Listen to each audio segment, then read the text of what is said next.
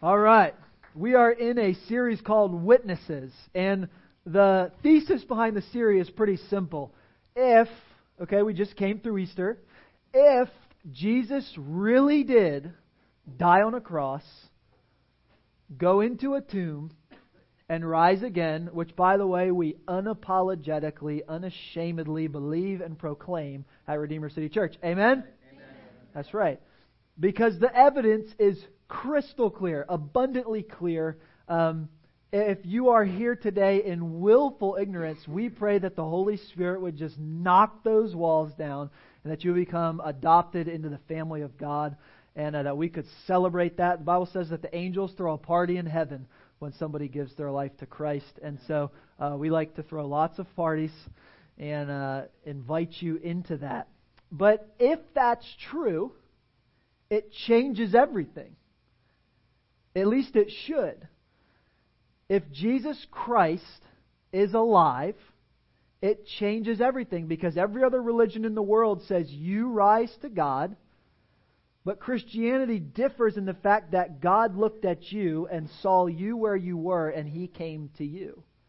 That's the difference, and that's why we believe what we believe. That's why we believe good news here. Because even though the bad news is that you aren't good, you have a God that's good that came to rescue you. And so if that is true, and we know that it is, it changes who we are, it changes what we do, it changes everything. And so last week we looked at the beginning of Acts chapter 8, where it says that the people were scattered. Okay, great persecution comes to the city of Jerusalem and to those first Christians and those first apostles. And what we typically think of in church is that the pastors come and do ministry in the four walls of a church building.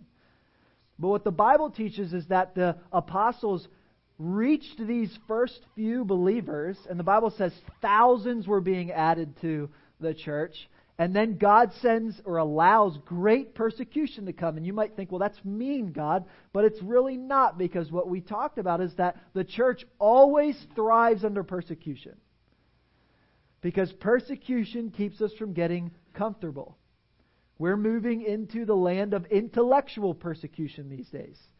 And that you would really believe something like that, and we would say, yeah, we do. But so as persecution comes into the church, and people are being killed for their faith, Stephen, the first martyr, is stoned. Saul's approving of his execution. This is before he gets saved. The Bible says that the people scattered. And God began to spread the message of the gospel.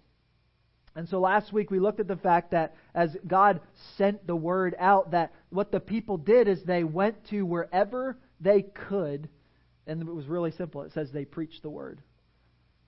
I'm not the only guy who preaches the word. You are. God has called you to be, as we'll see today, put your name, the evangelist. Today we're going to look at Philip the evangelist and look at two results really of what happens when you go on mission for God. When a church gathers and then scatters to do what God's called you to do, the Great Commission, to go into all the world and preach the gospel, make disciples of every nation. When you go do that, there are things that happen, because the Bible says that the Holy Spirit comes on you with power. And so what we're going to look at today is two case studies of what happens when you go do what God has called you to do. There are more case studies than this. These are not the only things that can happen. All right? There are times in Scripture where people go share their faith and they get killed for it. Okay, so just full disclosure today that this is not a end-all, be-all of what can happen. But here's two examples, and what it is two sides of one coin. You as a believer of Jesus Christ have to look at this and say, which one of these two people am I? Which one of these two people am I? Where does my faith fall? Because one guy is going to believe, but he's going to believe fake. And then there's going to be another guy who's going to believe, and it's going to be genuine. And so there's a warning for each of us that have to look at that and say, who am I? Where does my faith rest? And we'll see that. But then as an evangelist, as a witness that you have been called to be, when you share the gospel, the first story is fascinating because true conversion results in change. True conversion results in change. Running rampant in the church for years and years and years was this idea that you could just say a prayer and God will let you into heaven. But that's not what the Bible teaches. The Bible does teach if you confess the Lord as Savior, then you will be let into heaven. But what does it imply to confess someone as Lord? That they become naturally the Lord, right? So these are important things, but I want to take you into the book of Acts, and at the beginning here at verse 9, but before we get there, I want to ask you a question that kind of sets up your approach to this story. How do you approach the Bible? How do you approach the Bible? Because what we're about to read is literal history. It really happened. There are both biblical sources, but there's extra biblical sources that point to these people. And I'll share what some of those say today. But we're looking at history. You can look at history in one of two ways. As a scholar for information, or as a soldier for transformation. You see, because they look at history in two different ways. A scholar looks at history and says, oh, well, these are interesting things that happen. A soldier looks at it and says, well, these interesting things that happen can help me win. And there's a huge difference. And so Timothy, in a letter from Paul in the New Testament, Paul gives him this exhortation: teach people to be good soldiers of Jesus Christ. Not that we would go kill a bunch of people, okay? Not that kind of soldier. But ones that would look at what all that God has done and believe that He wants to do it again. Because He promised to. Jesus came to Peter, wacko Peter, and said, upon you I will build my church, and the gates of hell will never prevail against it. And here we are, some 2,000 years later. So with that in mind, I want you to go to Acts chapter 8 with me and listen to this story. We'll read the first part of it, and then we'll talk about it, and then we'll go to the second one. But this first one here. So they're out preaching the gospel. This is Philip. But there was a man named Simon who had previously practiced magic in the city and amazed people. Somebody say amazed. Amazed the people of Samaria. Remember, it was fascinating that they were even in Samaria, because Jews would never go to Samaria, okay? Because they hated Samaritans. But when persecution comes, you'll go to the place that isn't persecuting you. And so God, in His grace, one of the first places He sends His church is into the place that they didn't want to go. There's things for us to learn there. That God would send us to the places that we're unsure of, the places that we haven't gone. We are in this place today because we weren't sure about it. And God put us here. So here's Philip meeting with Simon. But listen to this. It says that Simon, saying that he himself was somebody great, and they all paid attention to him, from the least to the greatest, saying, this man is the power of God that is called great. And they paid attention to him because for a long time he had, I'm saying it again, amazed them with his magic. You're going to see a pattern here. Amazed them with his magic. But when they believed Philip, as he preached what? This is participatory. Good news. Good news. As he preached good news about the kingdom of God in the name of Jesus Christ, they were baptized, both men and women. Now listen to this. Even Simon himself believed. And after being baptized, he continued with Philip. And seeing signs and great miracles performed, he was what? Amazed. It's going to be important. Anytime the Bible continues to repeat something, we need to start paying attention, because there's something for us to learn. Now when the apostles at Jerusalem heard that Samaria had received the word of God, they sent to them Peter and John, who came down and prayed for them that they might receive the Holy Spirit. For he had not yet fallen on any of them, but they had only been baptized in the name of the Lord Jesus. Then they laid their hands on them, and they received the Holy Spirit. Now when Simon saw that the Spirit was given through the laying on of the apostles' hands, he offered them money, saying, "Give me this power also, so that anyone whom I lay my hands on may receive the Holy Spirit." And then a curious thing happens. This is not good PR for the church. Okay, like we live in the land of church as small business, church as big business, church as get your Instagram, Facebook, and Twitter buttoned up. Let's put a good foot forward. Let's put a good face forward. We're good news people. And Philip's here preaching good news, and people are believing and getting saved, and people are converting. And then these apostles come and look what they say. Remember, Philip just believed and was baptized. Okay, are you tracking with me?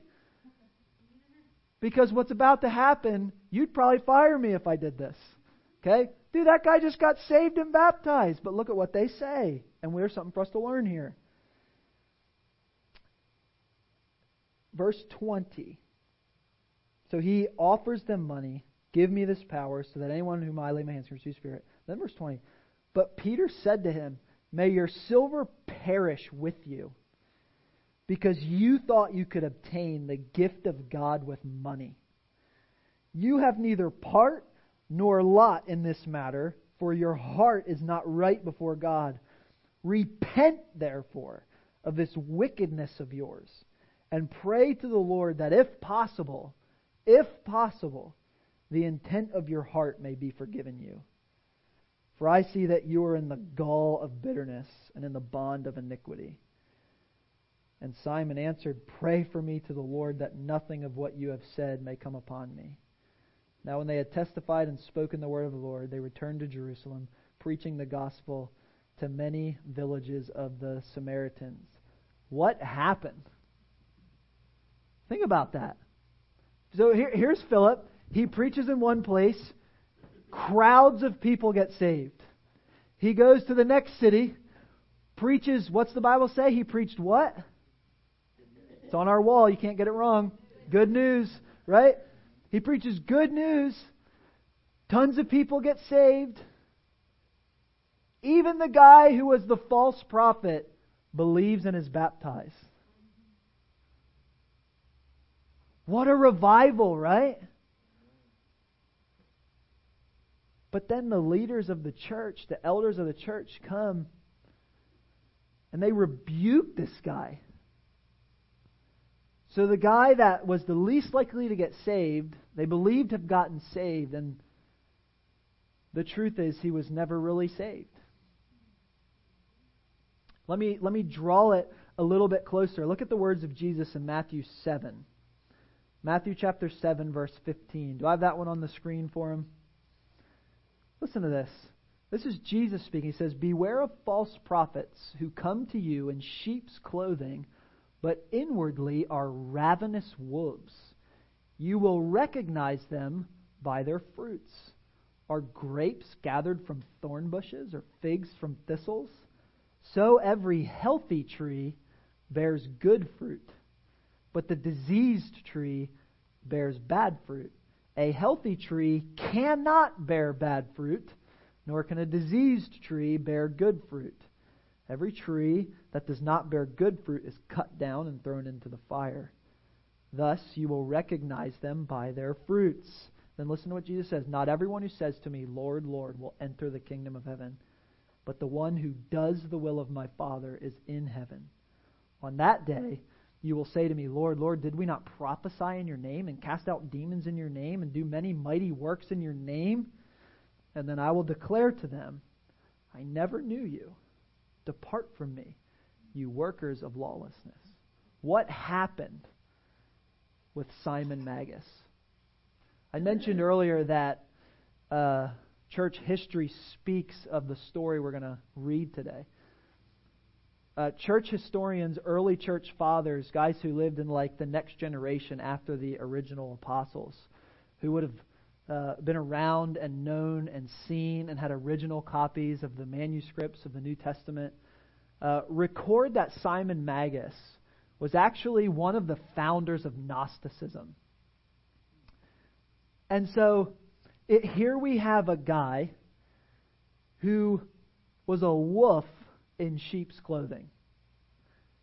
And why that's so significant is because what was he able to do to the church in this city?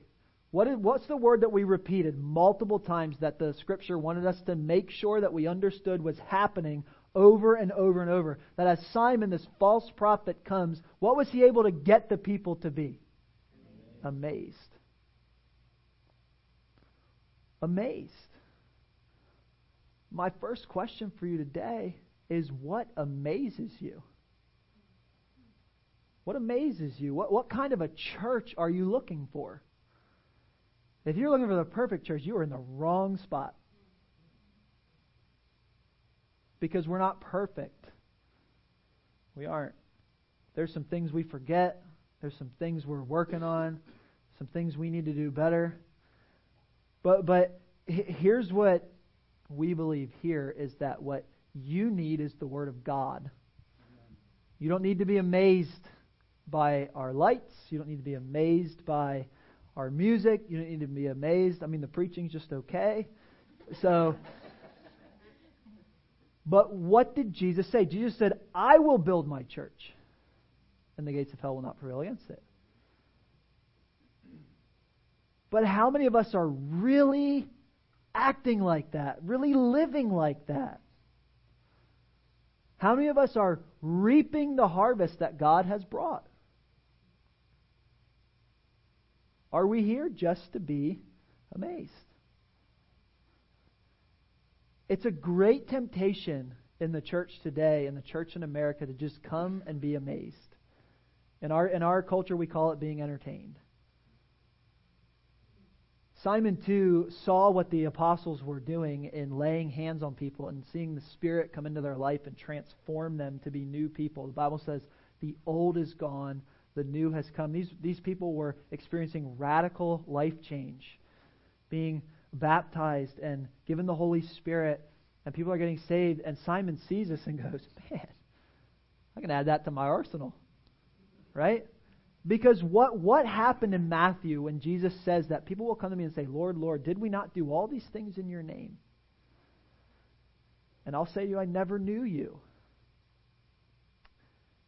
An important thing for us as Christians to come to is a realization that we don't need to be amazed by anything but the love of Jesus.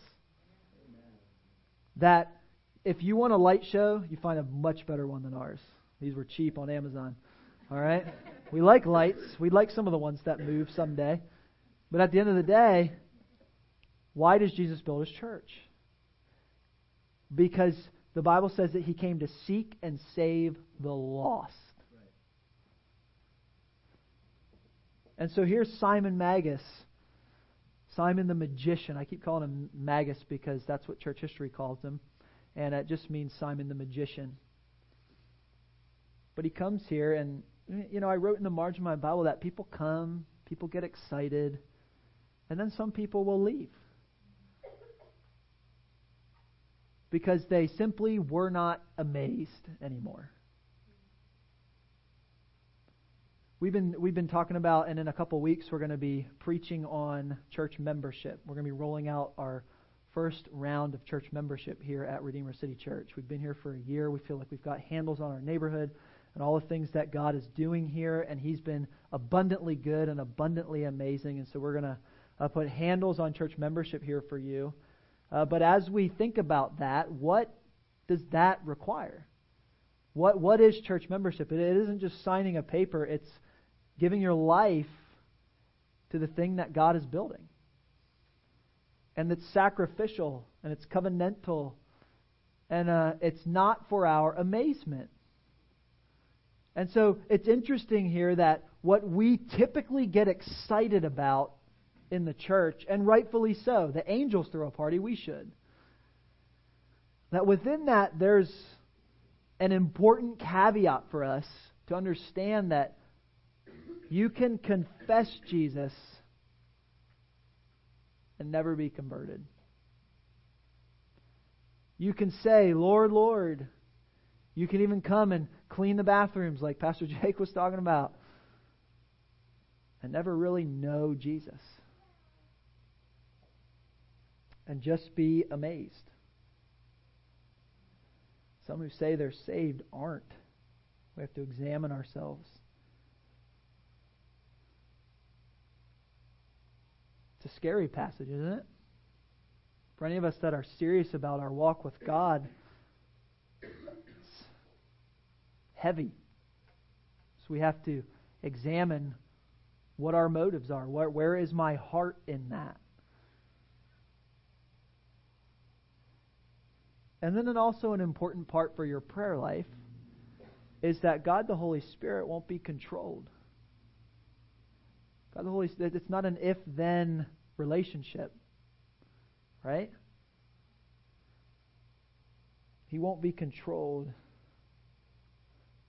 Have you been amazed or have you believed? Simon had just been amazed. And his intentions were false. And his intentions were for himself. But then as we come to verse 26, we get the flip side of that. We get true conversion. We get real faith. And so there's a message here for you if you are not a follower of Jesus, in that God is going to great lengths, we've seen to this portion in Acts, for crowds. God loves crowds. We're trying to build our church. God loves numbers. He has a whole book in the Bible called Numbers. Okay? If you needed help with that. However, let's also recognize in this story, those of you who are evangelists, witnesses for Christ, that God will go to great lengths for one. That He will sometimes go to great lengths for the crowd, but He will also go to great lengths for one. So if you're here today and you don't know Jesus and you're wondering why you're sitting in here today, it's because God will go to great lengths for you. Look at what the Bible says in Acts chapter 8, verse 26. It says, "Now an angel of the Lord." Now that's cool, right? I mean, anytime an angel shows up, we should pay attention. Now, an angel of the Lord, I'm not sure how you discern if it's an angel or not, though. Right? Said to Philip, "Rise and go toward the south to the road that goes down from Jerusalem to Gaza. This is a desert place." In other words, leave revival and go to the desert. What are the chances that you find a giant crowd ready for revival in the desert? Very small. Very small. But look what happens in verse 27. Philip rose and went. Can I stop there for a second? Others need you to obey God's call. Others need you to obey God's call. And here's the reality. Jesus told the disciples, look up. The fields are white, ripe unto harvest. Just look up. What is your and I greatest problem when we walk out of here and wake up Monday morning? Looking in. Right? You should say right, because I know you. You just like me. You wake up on Monday, right? When we could wake up and say, what? The fields are white unto harvest. Would that not change your job? What if you went to work not going, I got to do this again, but who's here for me? Who's here for me? Would that not change why you go to work every day? It would. It would. It could. So look what happens. Philip rises and goes. And there was an Ethiopian, a eunuch. Now guys, you got to really want the job if you're going to be a eunuch. You know what a eunuch is? Okay, let me, if you don't know, you should know. Because this story, we got mad respect for this Ethiopian. All right, what happens is, Candace, the queen of Ethiopia at the time, she had a husband who was very powerful. And one of the things that was great about the queen, if you were the king, is that you could pick from the whole nation. So chances are, by the world standard, she was pretty perfect. She was beautiful. She was the queen. And so she needed a CEO. Somebody to handle the money, handle the business side of things so that she could just be the queen and high roll and all that stuff you would typically think about. And so the king comes along and says to himself, somebody that was qualified for that job, he's going to want my wife. And so in the job description, in the fine print, right, you get like the fun part of the job description, like roll in an Escalade with the queen, have your own Escalade. You have servants. You get to eat whatever you want. And all these wonderful things. And then in the fine print down here, it says, must be a eunuch. What is a eunuch? You were castrated. Why were you castrated? If you don't know what that is, don't Google it. Ask your mom. All right? Okay? Google Images is not friendly. Okay? So, you get castrated. Why? So that you couldn't sleep with the king's wife. So that you could be trusted to handle all of the queen's affairs. Okay? So, you have to really want the job. Okay? To rise in that rank. But all that to say is, here's a powerful guy. Here's a powerful guy. And I want you to notice that God goes to great lengths for one guy. Sometimes the greatest influence you have is not what you are able to do, but who you reach and what they are able to do. Okay, because Philip's going to come along, and Philip, he's seen some crowds get saved, but Philip's not going to change the world. Philip's not going to change an entire country by himself. But what if you reached for Christ, the guy who could change an entire country, the guy who knows the queen? Could that change the world? Some of you, your kids, you stay-at-home moms, some of you, the greatest influence you have is on your kid who can go change the world. There's power in the gospel. Let's look at this here. So here's this Ethiopian eunuch, a court official of Candace, queen of the Ethiopians, who was in charge of all her treasure. He had come to Jerusalem to worship, and he was returning, seated in his chariot, and he was reading the prophet Isaiah. Okay, let's just get out of the way the obvious. Okay, most of the time you and I don't roll into places and there's somebody with their Bible open saying, why can I not find anyone to read the scriptures to me and explain them?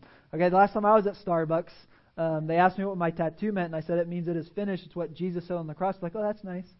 It's like, it's better than nice. No, I'm just kidding. I didn't yell at him. I'm a nice guy, really. So, granted, I get it. Not everybody's doing that. All right, but listen to this. He was searching.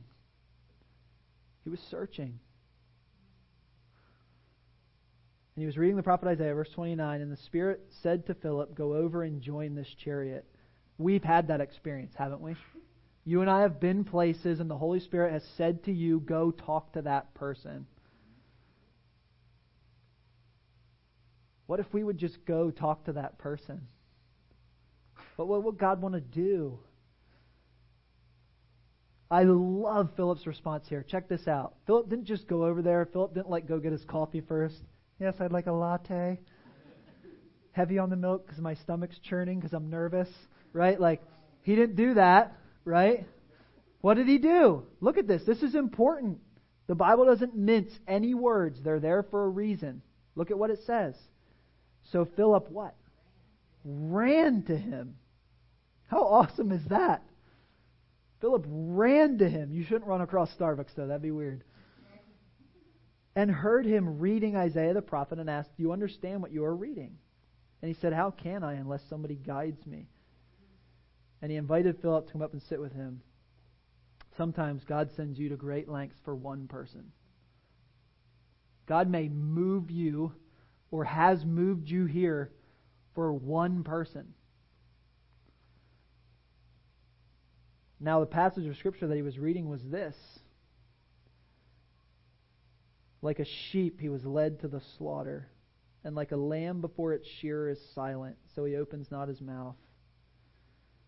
In his humiliation, justice was denied him. Who can describe his generation? For his life is taken away from the earth. And the eunuch said to Philip, about whom, I ask you, does the prophet say this? About himself or about someone else? And listen to verse 35. I want you to notice that God uses people to save people. God uses people to save people. Look at what he does. Then Philip opened his mouth. Opened his mouth. And beginning with this scripture, he told to him the good news about Jesus. If you're here today and you don't know Jesus, I want you to know that it's all about Jesus. Everything. John 15:5 says that you can do nothing apart from Christ. And as they were going along the road, they came to some water. And the eunuch said, "See, here is water. What prevents me from being baptized?" And he commanded the chariot to stop. And they both went down into the water, Philip and the eunuch, and he baptized him. And when they came up out of the water, the Spirit of the Lord carried Philip away, and the eunuch saw him no more, and went on his way rejoicing. But Philip found himself at Azotus, and as he passed through, he did what? You get it yet? You following this? He preached the gospel to all the towns until he came to Caesarea. And then things go really downhill in chapter 9. More persecution. Think about this, though. You've got Philip in one place, crowds are getting saved, and Simon is rebuked and called a false prophet. And we're given this picture of what utterly false salvation, utterly false faith is. But then you come on the other side. What was the difference for Simon and the eunuch? What was the difference? It's really important for us to gather that as a human first. Where is my faith? But then also as a witness. What are we seeing? You see, because one of the things that's important for you is to be discerning about, okay, so we're talking about harvest, right? When is the apple ripe? When is the apple ripe? Some of you grew up in the Northwest, and you can't even live there if you don't like apples, I think. And do you go grab a tiny green apple? I grew up in Pennsylvania. We had these little things called crab apples, and like if you go grab that, what are you going to taste when you bite the crab apple? Ugh, terrible, right? What did the disciples say to Simon Magus? What has taken over his heart? Bitterness. But he seemed so happy. He was still looking out for himself. And what did it say about the eunuch? He just immediately was rejoicing in Jesus. Let me ask you a simple question. Are you rejoicing in Jesus today? It said when Philip went to the crowds that it brought great joy to the city. Has Jesus brought great joy to your life? Is He your highest treasure? Amen. You see, because if you're still seeking treasure, God loves you too much to give it to you. See, because God always shares His grace, but He never shares His glory. And if you get too much glory, you see, Simon was seeking glory, not grace. Simon didn't think he needed grace. Simon wanted to be able to do the amazing. He wanted to be able to do the cool stuff. He wanted to have the power. And the apostle said, "Oh man, you are in one of the most dangerous places you could possibly be."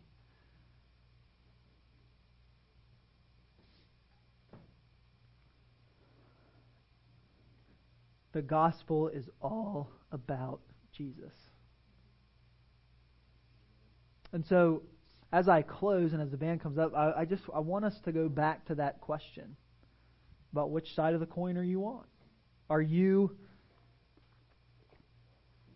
amazed or are you saved? If you don't even know why you need to be saved, you're not saved. The gospel is good news because what it does is it takes you and puts you in your rightful place, a sinner in need of a Savior. When we stand before God, we are all on even playing field. Doesn't matter how much money you make. Doesn't matter what color your skin is. None of that matters. What matters is, what did you do with Jesus? What did you do with Jesus? See, because God stepped out of heaven and came to earth to live the life you couldn't live, to die on a cross, to pay the penalty that you couldn't pay. He lived a sinless life and then died on a cross so that you could have eternal life, so that you could have a relationship with God. The Bible says He became the propitiation for your sins. He paid your penalty, He paid your fee so that you could be made right with God. But the beauty of that is, not only can you be saved, but God saves you into His family. Into His family. To be adopted into His family. To enjoy all the rights and privileges as one of His sons and daughters. The Bible says every good and perfect gift comes down from the Father above. And so I want to invite you today, if you don't know Christ, you could be coming to church for 40 years, 20 years, 15 years, 10 years, or for 10 minutes. Maybe today you rolled in here and you thought you knew Christ, but you just realized today that you've been searching something else. You've been searching for your own good. If you're a teenager or a preteen, let me encourage you to examine your heart. Because the Bible's clear that Jesus is Lord. That Jesus is Lord. And so I'm going to pray, and I just want to invite you, if you don't know Christ, to surrender your life to Him. The Bible says there's no magic prayer. It just says that if you confess Jesus as Lord, you will be saved. It's that simple, but it's that hard. Because He'll be Lord. So let's pray together. God, I'm grateful for Your Word. I'm thankful for Your honesty in Your Word. Father, I pray for everybody in this room, for anyone watching online or anyone that will listen later, that as we examine our heart, that Holy Spirit, You would be faithful to show us where we are. Father, I pray for those in this room that know You, that we would get serious about being a witness, that we would lift our eyes and see the harvest that is ripe, and that we would be faithful evangelists, just like Philip was, that we would run to the opportunities that You've given to us. And then, God, I pray for the one or two or whoever in this room that You are going to great lengths for. I pray that they would examine their heart, and Holy Spirit, that You would illuminate their understanding, that You are God alone, and that You are searching and rescuing them. If that's you today and you want to give your life to Christ, it's pretty simple. You could say something simple like this: Jesus, I confess that I'm a sinner and that I need a Savior, and I invite You to be Lord of my life. I confess You as Lord. If you did that today, we would love to celebrate that with you. We would love to give you a Bible. We would love to connect you with somebody who can disciple you. That's the goal, to make disciples. And so we would love to be a part of that process with you. I'm not going to make you do anything weird. I'm not going to make you walk the aisle or anything like that. But if you would do me the favor, while everybody else has got their eyes closed and is praying for you, the people that know Jesus are praying for you right now, that you would surrender your life to Christ. That you would make the greatest decision that you could ever make. Would you do us the favor of just lifting your hand? I'm not going to make you do anything. I just want to pray for you. Would you lift your hand and let us know that you have surrendered your life to Christ?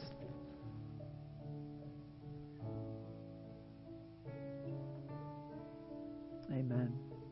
Let's pray together, and then we'll worship God for a few more minutes, and then we'll go. Father, I pray for those that lifted their hands today. Father, that you have brought clarity and understanding to your word. Father, we celebrate with the angels that they have passed from death to life. And Holy Spirit, I pray that as they take their next step, as all of us today take our next step, that you would lead us. And that you would do what only you can do. That you would use these people to save people. Not because we bring anything to the table, but because you chose to use us to be your conduit of grace. That we would open our mouths and tell people about Jesus. We're so grateful for who you are and for what you've done. And it's in the precious name of Jesus that we pray. Amen.